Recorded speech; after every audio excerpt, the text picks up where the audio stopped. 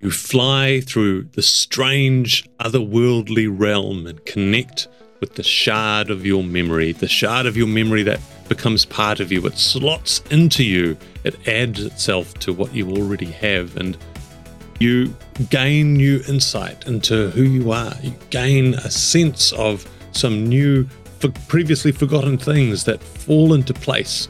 You remember some cool stuff, I'm sure, but I don't know what that cool stuff is because you're going to tell me, Stephen. You're going to tell me. How are you?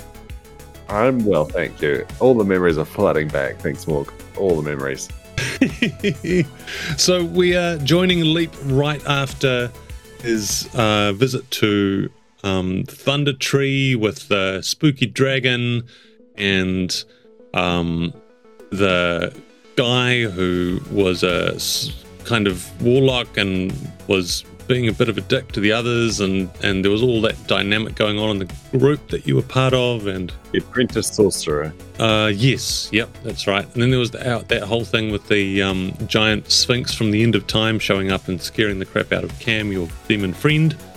So there were a bunch of things that happened, and it was an interesting journey as you casting your memory back kind of from the point of view of Leap.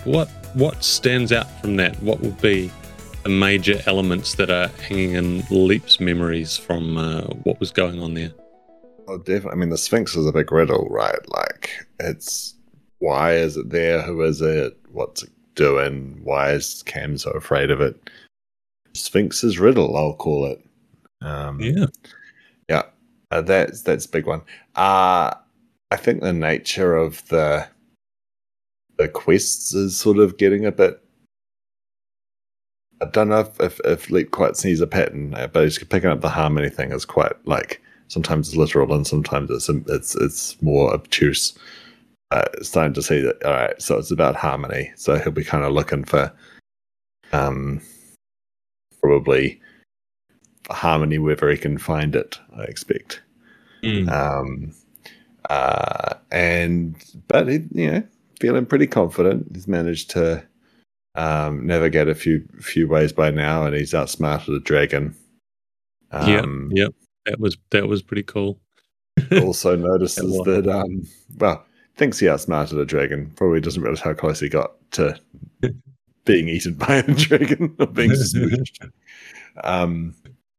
Also probably paying quite a bit of attention to, or at least in the back of his mind, that the people he leaps into have some kind of effect on him. Now, whether that effect lingers or not, or if it's just for the duration, it's not yet clear. But but that's the thing. Yeah, there's definitely some kind of contamination. Those words sound unpleasant in a way that it's not that. More like, is it sharing? Is sharing a maybe better way for what's going on? Or is it contagion or contamination? Don't know. I can definitely point you towards the resolution of your time in Oswin and the harmony that you were sensing that was coming together at the end, freeing up that memory, was the harmony in Oswin's kind of commitment to the group or sense of safety in the group that he was part of. Once the unpleasant guy, Jerry, was no longer disrupting the well-being of the group, that seemed to satisfy whatever trouble was inside Oswin and achieved harmony and released that memory. So it was a very kind of personal group dynamicsy fixing that you needed to do in that case.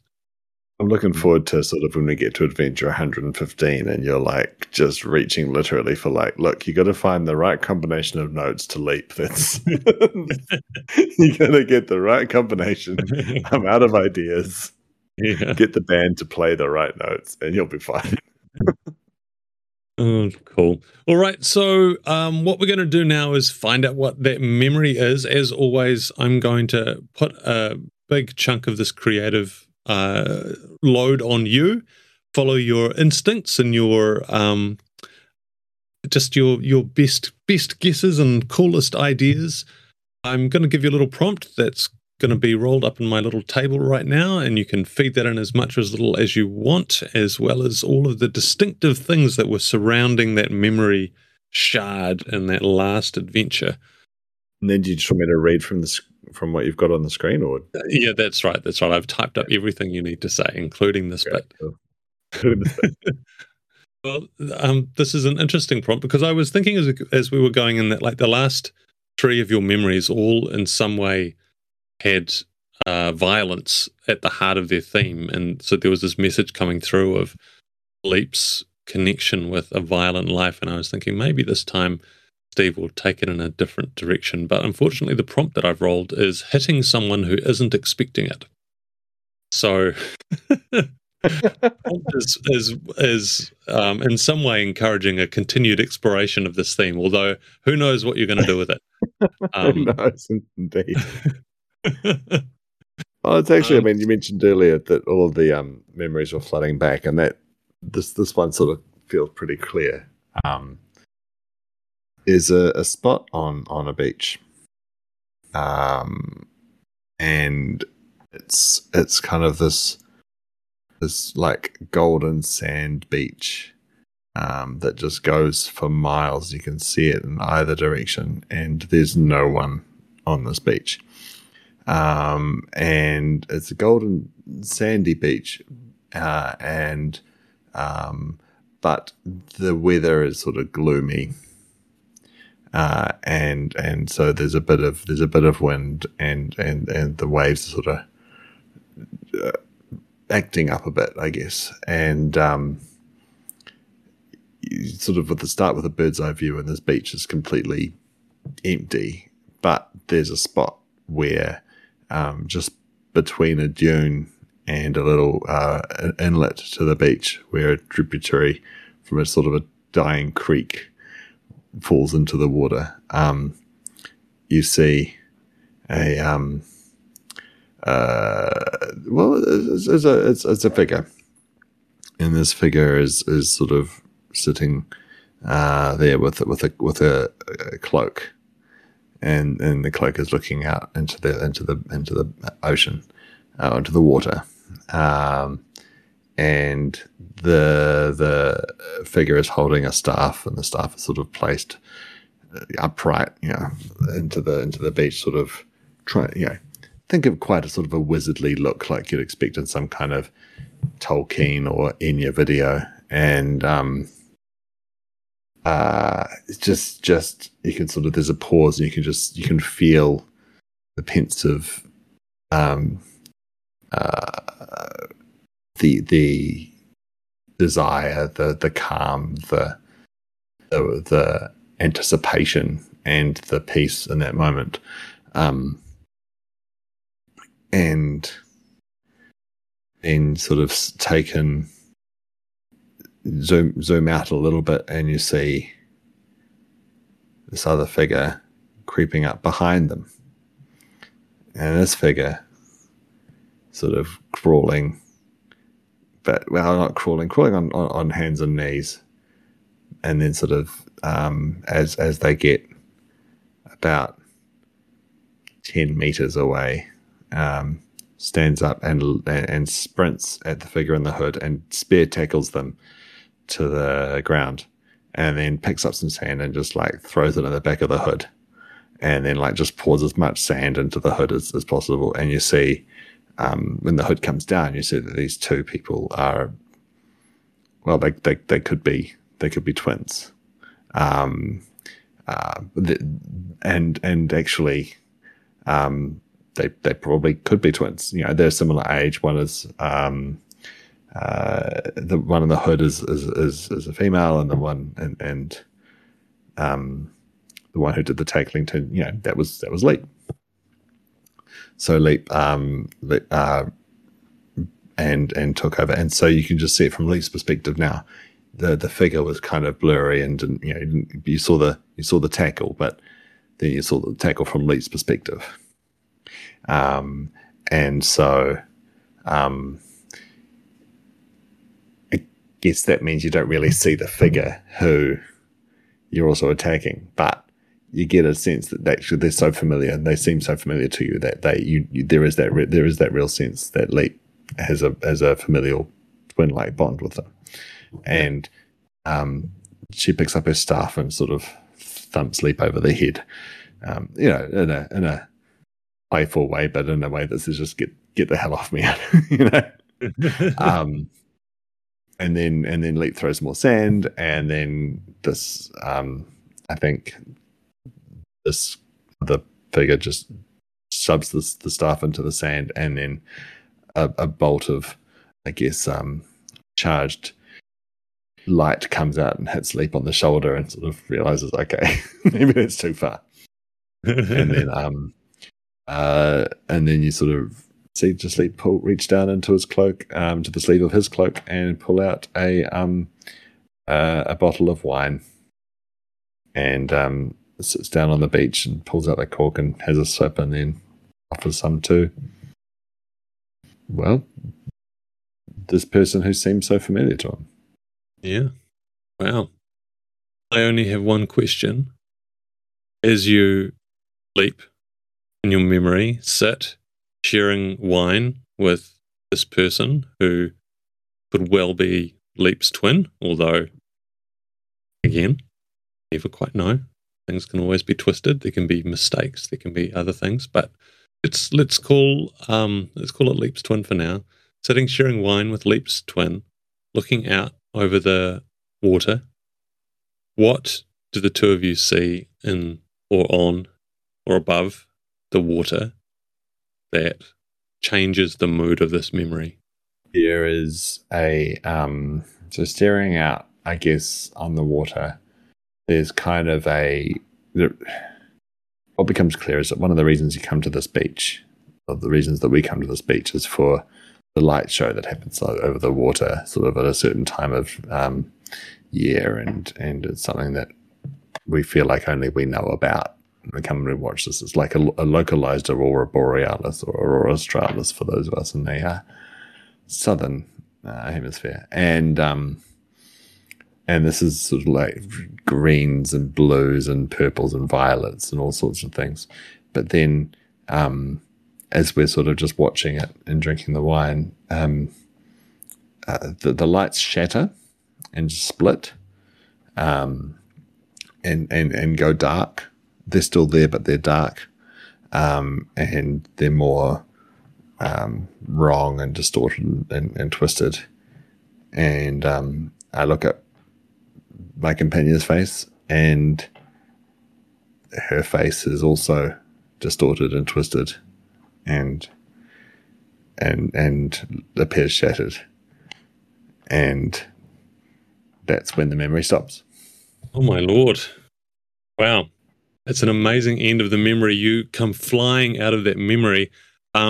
I imagine that there are a bunch of emotions swirling around in you, Leap. What's the emotion that's right at the surface as you kind of come back to yourself? Kind of like a horror, like a almost not body horror type sort of feeling where it's like, oh, that's, yeah, sort of a memory of just like utter revulsion from having something you love be so distorted. Yeah, I believe it. You're kind of processing that memory. Time is so weird in this place. You don't know how long you're coming out of that state of horror. You've was it hours? Was it seconds since you had that memory? But you're in this space, and there are kind of clouds and curves surrounding you, and you see the sparkle of memory, of those shards of your own memory flying past, going through a portal. And as you see the memory go through a portal, you see it's not actually one memory, it's a tightly packed crowd of three memory shards orbiting each other, and they fly through this portal just out of reach. You start leaping from curve to curve, from shape to shape, from cloud to cloud, getting close to this portal, and you're almost there. It's time for you to make one more leap and see what you can uncover. I'll let you take us out, Leap, if there's anything else that you want to say or describe as you make your final move in this little scene. I think just as Leap's going through that last portal, feels a bit fragile and a bit like this is okay, things could go wrong. this isn't right. Brilliant. Thank you, Stephen. That was amazing. As always, have a good few days until we record again. You have a good few days. Welcome to our fourth Dungeon Leap interlude. That was Stephen Youngblood as Leap. I'm Morgan Davey, the Dungeon Master. We have just concluded our visit to the adventure from the D&D starter set, The Lost Leap of Phandelver. Some bad news for this episode. We actually recorded a whole bunch of adventuring with Armilus and Bonnie and Oswin playing through their first encounters with Jerry before Leap appeared, and we saw exactly how he steered them off the established path of the Phandelver adventure, so they were in Thunder Tree and way out of their depth. But I can't find the file anywhere. I think I must have deleted it, and I'm gutted. It was cool. There was great stuff in there. But, our amazing players, they brought the magic as they played. All of the big stuff in that backstory was woven into what you did here, so you're not really missing out on anything important, just cool stuff. Sorry, guys. All right, ahead in this episode, I talk with Ciro and Jared and Reagan about their characters, their Phandelvers, and the meaning of life. Or maybe not the last one. Hooray, I'm here with Ciro, and we are going to just have a little chat about The Lost Leap of Phandelver and other related stuff. And while we've been setting up this call, Ciro's been flipping pages looking for relevant notes from our gaming time together, and you did find a note. What was the note that you found? It was a note that I actually held up to the camera, because when we were recording the podcast, we all had our cameras on, and the only note I could find was when I held up to the camera when we first encountered the dragon cultists, I think. Fuck, marry, kill, dragon, ? Which was very appropriate to the deadly serious way that we ran the dragon cultists in our run-through of the Lost Mine of Phandelver's Thunder Tree scenario. So that of course, is a scenario from the Dungeons & Dragons starter set for 5th edition. A lot of people have had their own experiences with that adventure, and you have as well. Ciro, could you tell us about your first time as a player? I think you said it's your first time ever as a player, which led you to the Dragon of Thunder Tree. How did that all go down? Was that right? Have I got those details right? Well, we could say it was my 0.5th time as a player, because I'd played a little bit of 3.5 over Google Hangouts with a couple of people, just a few sessions, but that never went anywhere. And then I found a group online, so I didn't even know these people. We recorded, we did it live over Discord, and we first encountered the Green Dragon, and we ended up giving him some weed and getting totally stoned with this Green Dragon man, and he thought we were really cool, and we thought he was really cool, and he gave us some of his loot. So I got a battle axe of warning, which is really weird when you're playing a little halfling character, which is what I was doing, a little halfling character who was a bard, I think. He ended up taking a level in barbarians so we could justify me having a little battle axe of warning. It was quite funny. Was smoking up with various monsters a standard tactic that was used in that group?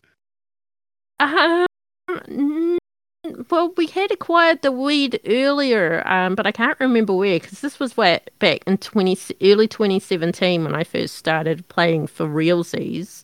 But I mean, it made sense because he was a green dragon, weed's kind of green, and you just want to smoke the leaf with the green dragon. And he was portrayed as a teenage dragon with the, a little, not really the emo-ness, but a little bit of that stereotypical teenage type rebellion, wanting to be cool kind of thing. So we just we went with that. I think there's some fascinating lessons to be learned for dungeon masters who are getting into the game, listening to different actual plays and their different takes on the Lost Mine of Phandelver, and particularly kind of this dragon encounter. It's kind of an iconic moment in the scenario. It really stands alone, and there's so many different ways that the players can approach it, and so many ways that the GMs can approach it. So everyone you listen to is going to be quite different to all the others. That's really cool. That's really cool. Well, thank you very much, Zero, for joining us in Dungeon Leap and for playing Bonnie Bell Pepper, another small character, a gnome this time. What can you tell us anything about Bonnie? Any particular thoughts about what you were hoping to experience and what you ended up experiencing with her? I think I like most of my characters, I don't really make up too much in advance, and I don't know if you were watching to the Google document that was set up in advance for Steve and for Leap, but it has a little bit of information on our characters, like what he visually sees or might notice. And while we were recording, I was still making changes to that, so she was a work in progress. And but I quite enjoyed just going with the whole idea of she doesn't believe in one god because there are obviously multiple gods, so she'll believe in all of them and just invoke whatever one she wants or feels she needs at the time. And she does that by having a ring of keys, and each key is associated to a different god or to a different cleric spell that she needs, kind of thing. I think all she wanted really was for everyone just to get along and for everyone to be happy and included. And I probably played her a bit too like an annoying, politically correct person. No, I don't think so at all. But I loved those aspects when they came through. But what surprised me was that Reagan's character, Armalus, was crushing on her. I was kind of like, after the first recording, I was like, hang on, is he kind of crushing on her? And he's like, yeah. And I was like, that's so weird. That doesn't usually happen in my characters. They're usually the ones crushing on people. And wow, it's never been initiated the other way first. This is kind of cool. Yeah, I love the dynamic with Bonnie and Armalus as it unfolded over those episodes. It was just really pleasant, and a group dynamic that was very, very broken in that group. It was nice that there was kind of one relationship that we could lean on as listeners as something that's good and kind of not stressful to listen to. That was choice. I hope that the listeners were shipping them as well. I mean, that's what we need, you know. We always want a happy couple in the end, even if one of them thinks that their dad probably will not approve of the little gnome girl that he's going to bring home to her, kind of thing. But, you know, he kind of does have those feelings and feels like he should pursue them. Yeah. Oh, well, I just thought that everything about Bonnie during this adventure was just really fun, and you added so much to everything that was happening. Thank you, Heap Zero, for that. But your guest appearance with us is just a taster for the kind of cool stuff that you're getting up to with gaming, because you do a whole bunch of other kinds of games aside from D&D. Give us the little spiel about what you're doing, and then I'll ask some more questions and we can find out more about it. But what's the elevator pitch? Okay, well, I kind of have 2 or 3 things that I kind of do. One of them that's on hiatus at the moment is kind of on long-term hiatus, but it is a podcast called Redgate and Wolf. It's a Monster of the Week actual play podcast. The game itself, the TTRPG itself, was created by a New Zealander known as Michael Sands, and he's awesome. But that's essentially a Scottish werewolf and a crooked and sassy thief end up fighting monsters, hunting them, rolling dice and bickering, all in a fictional American town named after Jimi Hendrix. And that's a lot of fun. But yes, it's mainly 2 players, but we often bring in guests to join us for each mystery. And I've had a lot of fun with that, but like I said, it's on hiatus at the moment. The other big thing I do is I run a Twitch stream called Zero Does Stuff. And it's basically me doing stuff, and it's mostly TTRPG things. So in some cases, it's me interviewing a TTRPG creator or a game master. But for most sessions, it's usually a TTRPG one-shot. That's Monster of the Week has been a common one in there. We've had Brindlewood Bay. We've done a little bit of Dungeons and Dragons, and we've done, what else have we done? We've done Kias, which is a New Zealand-made mini game, and which was hilarious. Kias. Right. we were Kias, and we stole a helicopter from Doc. Go figure. Yeah. Hilarity. So if you're not a New Zealander, a Kia is kind of one of these notoriously tricksy.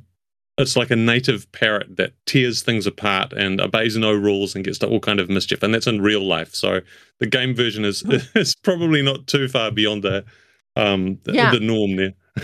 Yeah, I'm sure real Kias would have better piloting skills than we did because we crashed. And we've also played Duck Quest a number of times. So yes, there's that thing, which is really cool. And I've made a couple of Monster of the Week mysteries, which are published and available on DriveThru RPG or on itch.io. And yeah, that's all I've got in there at the moment. Everything else is kind of secret and coming up soon. So watch this space. Nice. Yeah, it's really cool. I love just the range of stuff that you seem to be involved in, and I was lucky enough to make a guest appearance in one of your streamed games, a Monster of the Week game, which was really fun. And it seemed to me from there that you like have a network of other streamers, and you've been making kind of connections throughout that world, which I'm pretty ignorant about, speaking personally. So it was just really cool to see how you just seem to have this big network of people, and they all like each other and support each other, and kind of there's just a real loving energy in that game that I thought was really, really amazing. So yeah, check out Zero Does Stuff. There'll be links in the notes. Yeah, awesome. All right, I think that's probably a good chat for us, so we will sign off. Zero, thank you once again. Thank you. Thank you very much for having me. I'm here with Jared Baker, and we are able to talk, and there's birds tweeting in the background because you're recording from outside, an outside position. Is that right, Jared? That's right. I'm on the deck at my in-laws' house in a kiwi fruit orchard in Paengaroa, just south of Te Puke.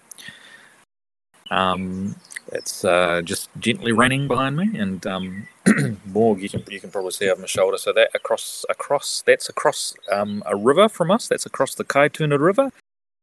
And that's a kiwi fruit orchard, not a kiwi fruit orchard. That's an avocado orchard across the other side of the river. So all of the major food groups. Yeah, that's amazing. That's my stomach is mysteriously rumbling, even though I've eaten just ridiculous amounts of food over the last few days of post-Christmas excess. That's amazing. Well, Jared, as I look at your smiling face, I can see written in the corner of the little video box is the name Jerry Mountebank, who was the character that you were tormenting Leap with and what's just going down. Now, when we were coming up with the situation that Stephen would be faced in this adventure, I remember, you might remember differently, but my recollection is that you were the one who kind of had the brainwave that we should have this character who was kind of overpowered and didn't fit in, and various problems would spin out of that, which is of course a genius idea. Tell me about your hopes and dreams for the character of Jerry Mountebank and what it was like bringing him to life. Yeah, well, I mean, I guess we didn't quite anticipate exactly how, like, because when we first conceived of it, it was like, and it came off the back of, I think, one of the crossover events where what I ended up participating in on Diceratop's behalf, where it was like everyone roll up level 20 characters, and I was like, what if it was that person, leading a whole lot of level 1 newbies into into an ill-advised battle. But then I think where we landed was somehow even better, because it was still someone who was out of their depth, but just, you know, that whole idea of someone who was just experienced enough to know that that things were going awry when they were faced with with a green dragon. And yeah, I was I loved how you were playing Jerry. You like, he was obviously a destabilizing force in the group in lots of ways, but he wasn't awful. You never kind of took the easy route of just making him outright reprehensible. There was quite a sympathetic character in there, and his choices were kind of always making sense. There was a real kind of principled approach that you took to him, and I think that's how we ended up running through to like 4 episodes, which is our longest story so far, because there wasn't an easy solution to the situation. There were lots of different ways that it could have gone. Yeah, that's right. I think what I had in my head was that kind of guy who everything is kind of come pretty easily to, and maybe has gotten a long way on kind of big talk rather than rather than skills, but doesn't necessarily mean that he wasn't in the right place or anything like that. It's just he's always been able to talk himself out of situations, and it's eventually, hopefully, that sort of person eventually reaches the limits of that. Not always true to real life, of course, but yeah, and I mean that's sort of evolved, because it was quite different to anyone I've played or tried to play before, which is part of the point, I guess. It's let's run with something different and see how it goes. Have you tended to kind of lean towards the same sort of player character? Because I know you do some GMing yourself, but when you are a player, and I understand you do a lot of playing over the years, you have done a lot of playing. Have you kind of done the same types of character, or? Yeah, I mean they've tended to be at root, I guess, in that playing a hero. So playing something that was more leaning towards that anti-hero, I guess, and was a change. Like my approach has always been like, played alongside, everyone's played alongside the people who will play D&D like it's a like a tabletop game to win, as opposed to a game to role play. But mine was always role playing the hero rather than here's a body, let's loot it. Let's get the most riches, and we want to win and want not to die. Like, to me, the interesting part is always the role playing, not the story. So it was, I guess, in that, like, I have tended to, if you're going into a group, particularly a group you don't know, you go, well, okay, well, what the thing that I can control here is the is the type of character that I'm going to be, and there's a little bit of wish fulfillment in that. But now trying to do something different and trying to push my own player boundaries and all that sort of stuff is the interesting bit. Because how can you do this, and how can you be consistent, especially if there's a character that you go, I'm not going to make a safe choice. I'm gonna make the I guess the narratively consistent choice. Yeah.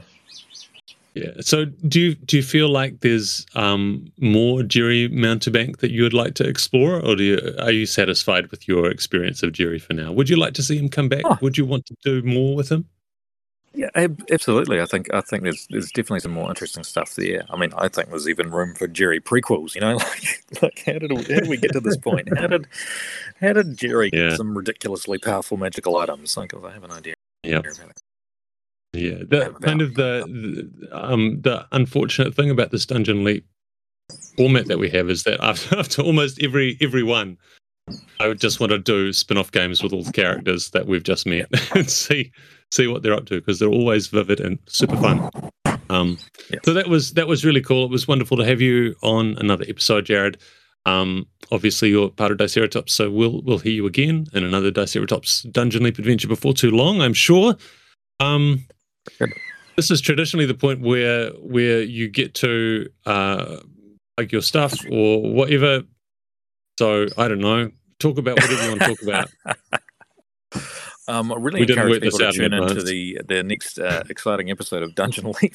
I don't know. I don't have much to plug at the moment, but hopefully next time. All right. Hopefully next time. Good stuff. Awesome. Thank you, Jared. Thank you. Cool. Well, I am here with Reagan Morris of Getting Dicey, and we are we're going to talk about stuff. Let's talk about stuff, because we've finished the Lost Leap of Phandelver, where you were Armilus the elf. Tell me about Armilus. Armilus is, when you're trying to create a new character, you're just trying to, especially I say relatively short notice. I say short notice because I leave things to the last minute. So when I hear about something, and then it takes me a while to actually do it. I've never played as like a high elf before, and I like the pompousness of a high elf. And I wanted to just lean into this kind of soft daddy's boy, like he can't do anything wrong by dad. He's always trying to impress dad, and then obviously then the name is from, instead of Legolas, we got Armilus. It was a bit of a lazy naming, but it worked. I liked him. I liked it. It was fun. Yeah, it was a great naming convention. I think because you just kind of roll with it for a while, and I certainly did. And then suddenly I went, "Oh, hang on a second, I see what you're doing there." Oh yeah, that was cool. And he was kind of the voice of the being out of your depth. That was the premise of the game that we set up when we were getting it organized. We talked about how we wanted these characters to have been steered away from their kind of level appropriate aspects of the adventure and into some dangerous stuff. And Armilus seemed to be the one who was vocally saying, are we sure about this, guys? Yeah. He wanted to go on like a normal adventure. He wanted to just kill some low-level things just to prove to dad he could do it. Like, it's almost like his dad had been waiting for him to go out and get some experience. And this was his chance to just meet up with this little group of people, do some really low-level stuff like save some cats out of trees, maybe kill like one single goblin or something like that, just to say he's helped out. And so as soon as the group was just like, no, there's this way more, we can shortcut this. We can get the treasure if we just do this thing. Because Jerry's just like, no, we can just subvert all of these sort of expectations we have. All of these things we're learning, that's just noise. Let's just go for the big thing. Armilus is just like, but he didn't want to do it at all. But he also didn't want to go out by himself. He didn't want to leave the group because that would mean he'd have to try and find a way through the horrors of Faerun back to where he came from and by himself. Yeah. He wasn't ready to do that. It sounds like a perfect setup for a starting out adventurer just beginning their quest, and not one who would end up face to face with a great big dragon in their first real moment of action. So that, of course, is the big set piece encounter in the Lost Mine of Phandelver adventure. You've played through or run that adventure before, is that right? Yeah, I've DM'd the Lost Mine. That was the first thing I'd ever DM'd. So when our group got to the ruins, I can't remember the name. What was the name of the ruins with the druids? Thundertree. Thundertree, that's right. They dealt with the dusk zombies, and they fought some of those spiders and the twig blights and stuff like that. And then they found the druid, and they spent a night with the druid, and the druid was like, "Yep, I can tell you where to go, but can you help me clear out the cultists, and they're like, tell me a bit more about that. And it's like, well, there's a dragon. And they're like, no, we can't help you with that. But if you give us the information that we need, we'll come back and help once we're done. And they never did. They heard about the dragon. They said, no, thank you. We're not even close to being strong enough to take on a dragon. They got the information they needed, and they just continued on with their journey. So that's the kind of thing Armillus would have loved. He would have been down for that. Yep, absolutely. Yeah. I'm really loving hearing people's experiences with this adventure, because so many people have played this game, the starter set adventure with Phandelver. And this dragon encounter is so singular in it, because like it's scary. It can go a lot of different ways. It can be run as a GM a lot of different ways. The players can approach it in a lot of different ways. I don't think I've heard of another story that involves what you just told me, the stroking the chin and saying maybe we don't do that. Yeah, because my team didn't venture into the eastern part of that map at all. They didn't venture any deeper than the druids, where the druid met them, took him back to his little abode, and didn't go any further. Didn't meet a single cultist. Nothing. Didn't even know what the cultists' goals were. Nothing. So it was just funny. They just went, dragon, no, we're out. Oh, amazing. Now, one of the other things I really enjoyed about our game was the dynamic that you had with Cero's Bonnie Bellpepper. Have you played with Cero before, or was that the first time you've played with it? That's the first time. That was fun. That was a lot of fun. Yeah, there was like a nice little back and forth as you were developing some nice subplots there. That was cool to experience. Like any strong elf, they hate anyone that's not elven, you know? And so Bonnie was kind of as far from an elf as you could get, and so he leaned into his prejudices like straight away, and then kind of instantly felt bad the moment. And I think once he started seeing that there was like more emotions between the group, because like Jerry wasn't liked by Leap, and then Cero kind of didn't like Jerry either, but Armillus could kind of see the kindness in Jerry, and so there was a lot of hate and discontent amongst the group. And so the moment that he kind of reflected that he was doing sort of the same and adding to that, he wanted to backtrack on some of that. Wow. That was a really great summation of some good character work that was going on there. Thank you for explicating that. That's awesome. That's cool. Yeah. Well, let's segue smoothly from that by calling it out to your other activities under the banner of Getting Dicey, where we can hear you doing similar thoughtful role-playing of arrogant elves and a billion other things besides. Tell me about Getting Dicey. Well, so Getting Dicey's been around in some formats since like 2017, I think, maybe 2016, and we didn't I didn't sort of. It was one of those things where I'd never played D&D before, and a friend of mine brought me in and was like, "Hey, we've got going to have this new game that we're just going to do like a quick one shot, and we'll see how that goes. And if it goes well, we'll use people and we'll go on a bigger. We'll get one of the larger campaigns." So we did this tiny little mansion-based one shot, and I was just like, This is amazing. You can do like anything. And so when he suggested we could do a longer campaign, I was just like all in. I was like, yeah, let's do this.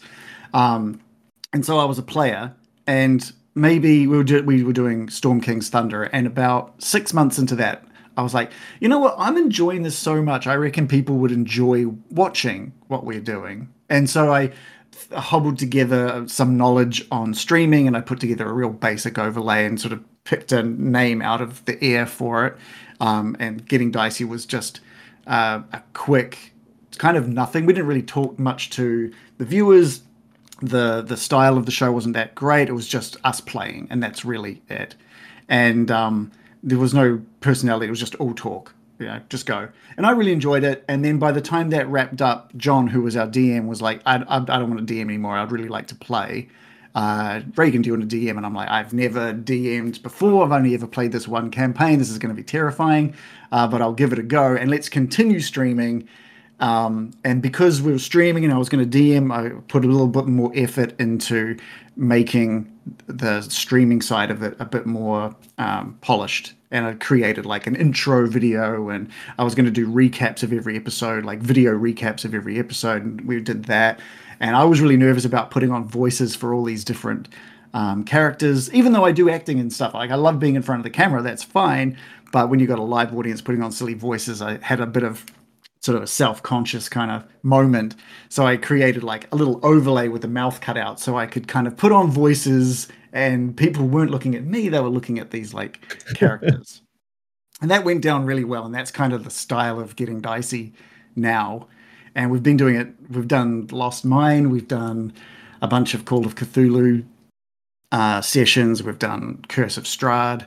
We've done a homebrew session, like, how many episodes are there? I think we did like 20 something episodes of this homebrew thing that I put together. And now we've done like a big Christmas special just to round off the year, which was like getting all of the old crew back together for like a Barovian Christmas, which went down really, really well.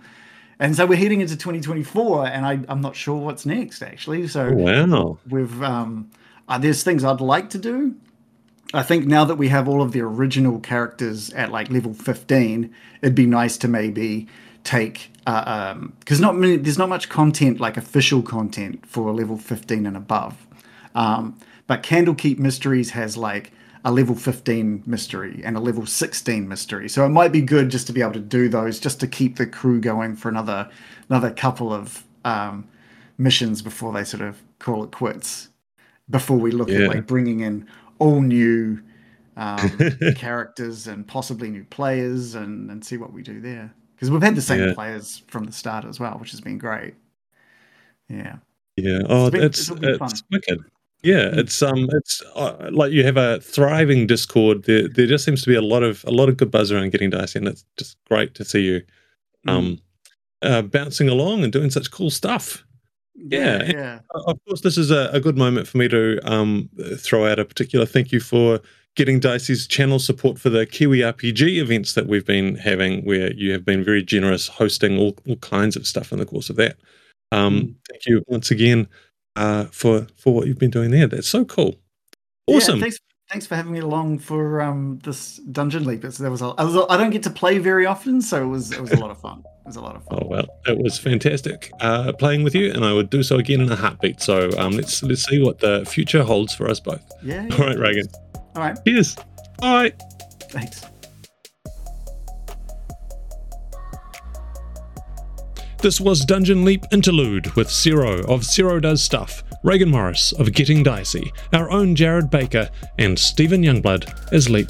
Thanks to Enver Avechin and Alexi Action for music, and Nomi Kubomi for sounds. Thanks everyone for listening. Keep spreading the word.